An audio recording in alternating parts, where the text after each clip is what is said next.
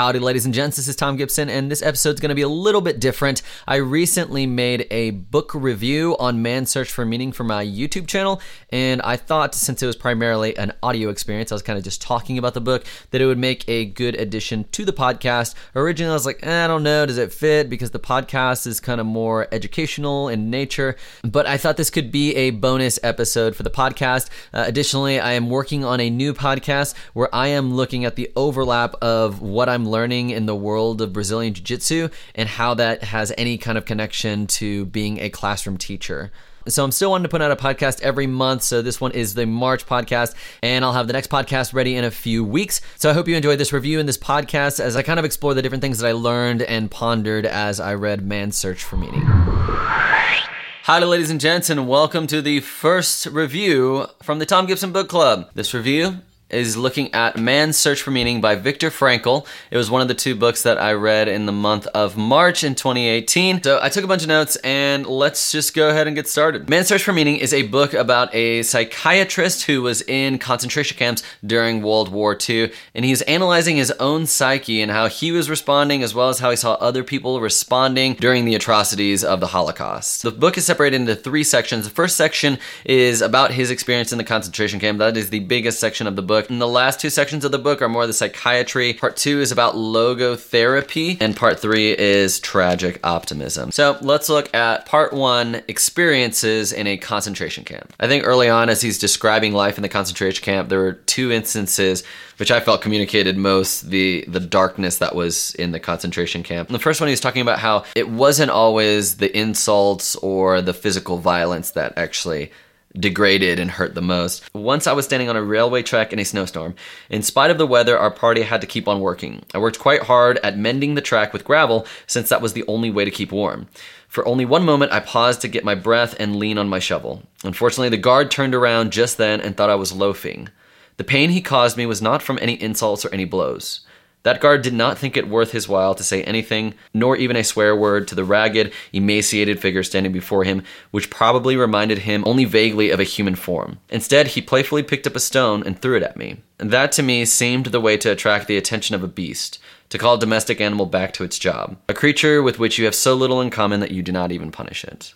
And just a few pages after that, he was talking about how one of the guys that was sleeping was obviously having a terrible nightmare, and he decided not to wake him up from the nightmare because he knew that the reality of the situation was actually worse than whatever he was dreaming in the nightmare. When you're reading a book like this that's talking about finding meaning through suffering, it's kind of hard to really understand, like, well, this doesn't really apply to me because I haven't experienced the atrocities of what this man experienced. But he makes an interesting analogy when he's talking about suffering and how it really doesn't do any good to compare, like, oh, who's got it worse, or that person's got it worse than me, or I've got it worse than that person.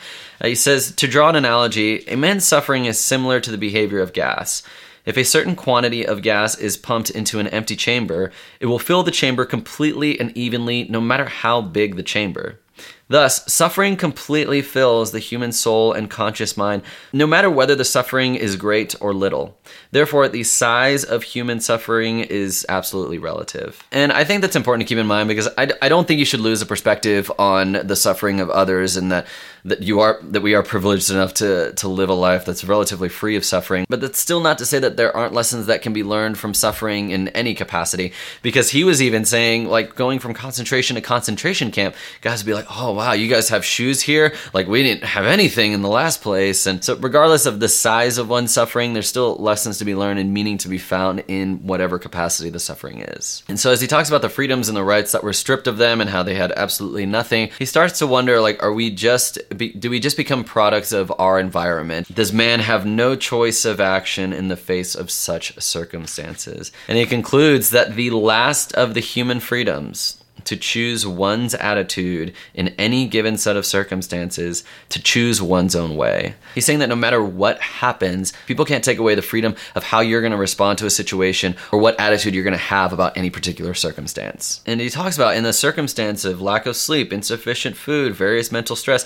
that may suggest that the inmates were bound to react in certain ways. And in the final analysis, it became clear that the sort of person that the prisoner became was the result of an inner decision, and not the result of the camp influences alone. So it makes you think, like, of all the people that could kind of just victimize themselves and think, woe is me, and I've been dealt this terrible hand, is someone that's in a concentration camp.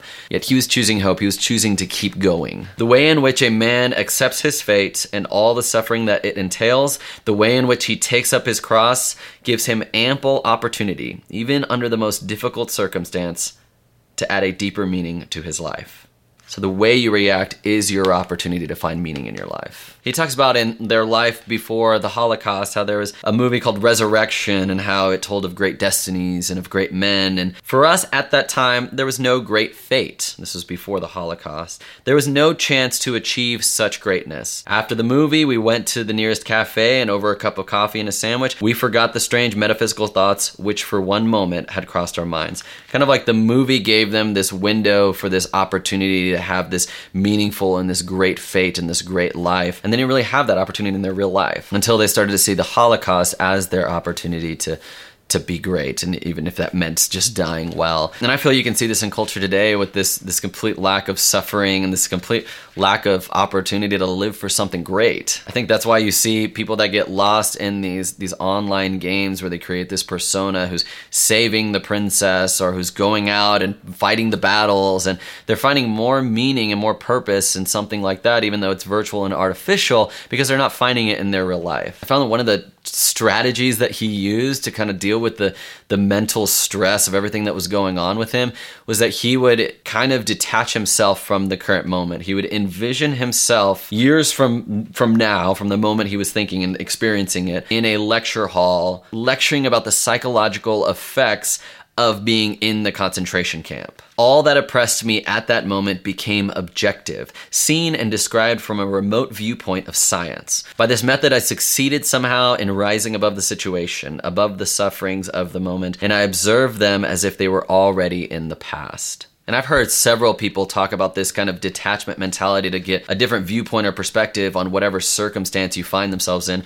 The context that I was hearing it about was kind of this problem-solving aspect of like detach from the situation, try to look at it objectively, but this was more of a survival situation of like detach from the misery that I'm in now and just try to look at it objectively. And so he talks about how the meaning of life is going to differ from person to person and even from moment to moment. In some instances, your meaning is to perform some kind of action. In some other instances, it might be contemplation. And in another instances, it might be just to suffer well, and that's what your meaning is. Long ago, we had passed the stage of asking what was the meaning of life, a naive query which understands life as the attaining of some aim through the active creation of something of value. For us, the meaning of life embraced the wider cycles of life and death, of suffering and of dying. Once the meaning of suffering has been revealed to us, we refuse to minimize or alleviate the camp's tortures by ignoring them or harboring false illusions and entertaining artificial optimism. Suffering had become a task on which we did not want to turn our backs. And so they stopped trying to minimize suffering. We're beginning to see suffering as an opportunity for achievement. And being a person of the Christian faith,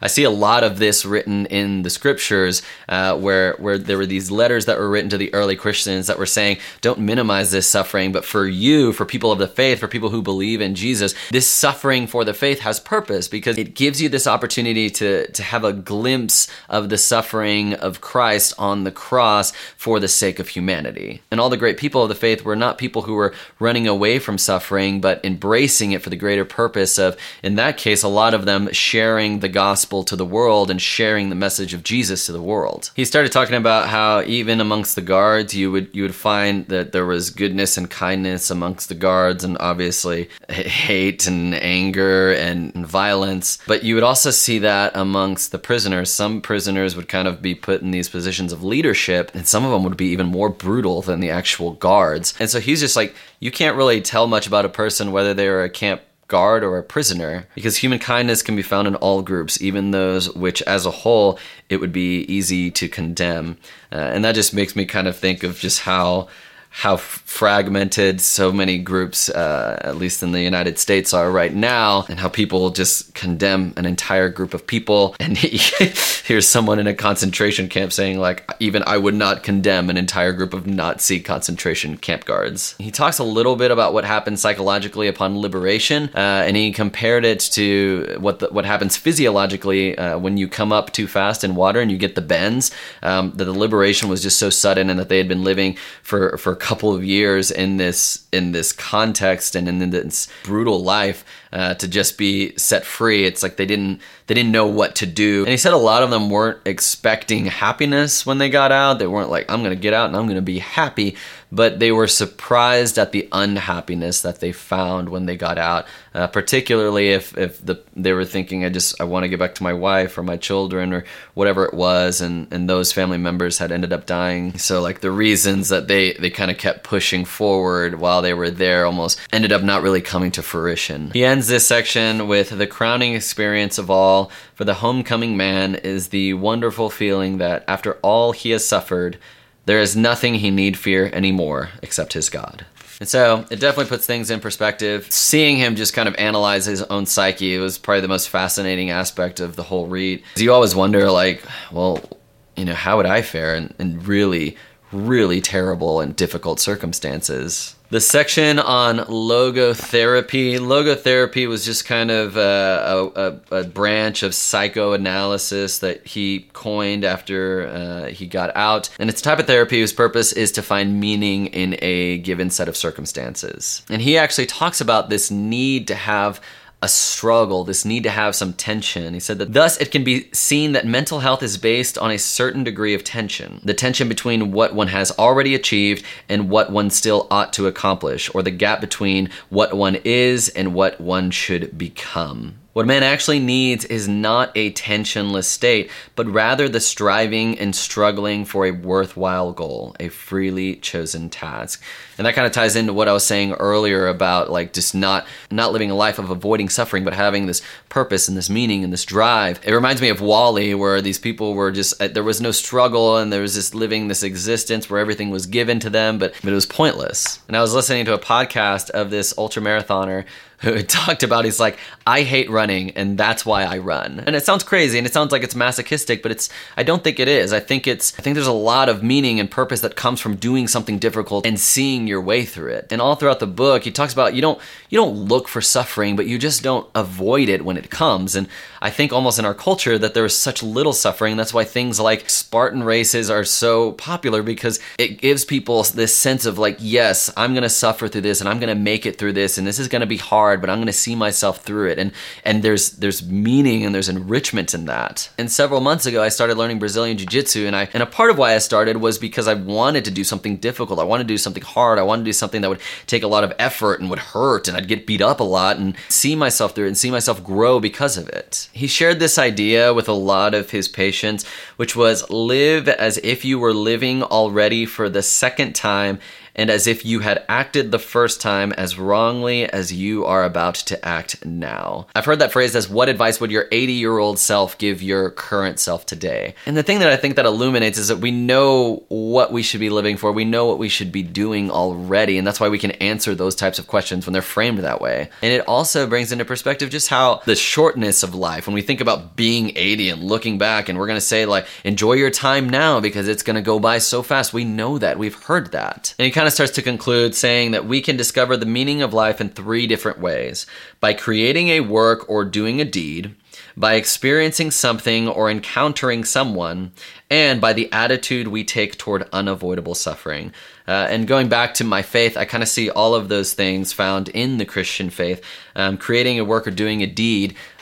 When Christ was asked what's the most important commandment or what's the most important thing to do, he says love God and love people. And that manifests itself in a ton of different ways. By experiencing something or encountering someone, encountering the person of Jesus and experiencing redemption and experiencing the Holy Spirit coming in and binding with my spirit. And by the attitude we take toward unavoidable suffering. And I kind of talked about that a little bit earlier on what the scripture says about suffering. And lastly, in this section of the book, he talks about keeping in mind the transitoriness of life isn't really a pessimistic view, but it's more of an activistic view. And he compares 2 men where one man is taking the sheets off of his calendar day by day, and it's like, oh my gosh, my days are limited. It's going down one by one. I'm losing all my days.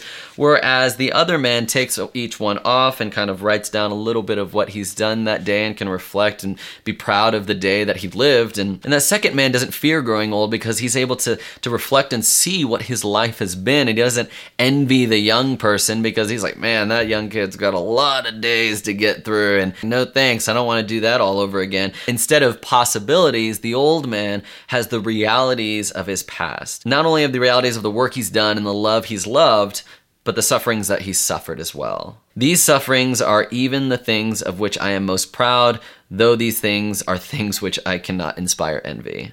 And so those are my thoughts on Man's Search for Meaning. Thank you for watching all of this. I really wanted this to serve as kind of a reflection for myself on the things that I gathered from it, the things that I want to remember, the mindsets that I want to maintain in my life, regardless of if I'm experiencing any kind of suffering or working through the meaning and the will of my life. I'd love to know what you thought, either on the things that I shared, or if you read the book this month, leave them in the comments below. The other book that I read was Dune, and I plan on doing a live stream book club discussion thing for that, so be on the lookout for that as well. And I'll be putting a video out on what the next books will be in the Tom Gibson Book Club. Thanks so much for watching, and hopefully I'll see you in the next video.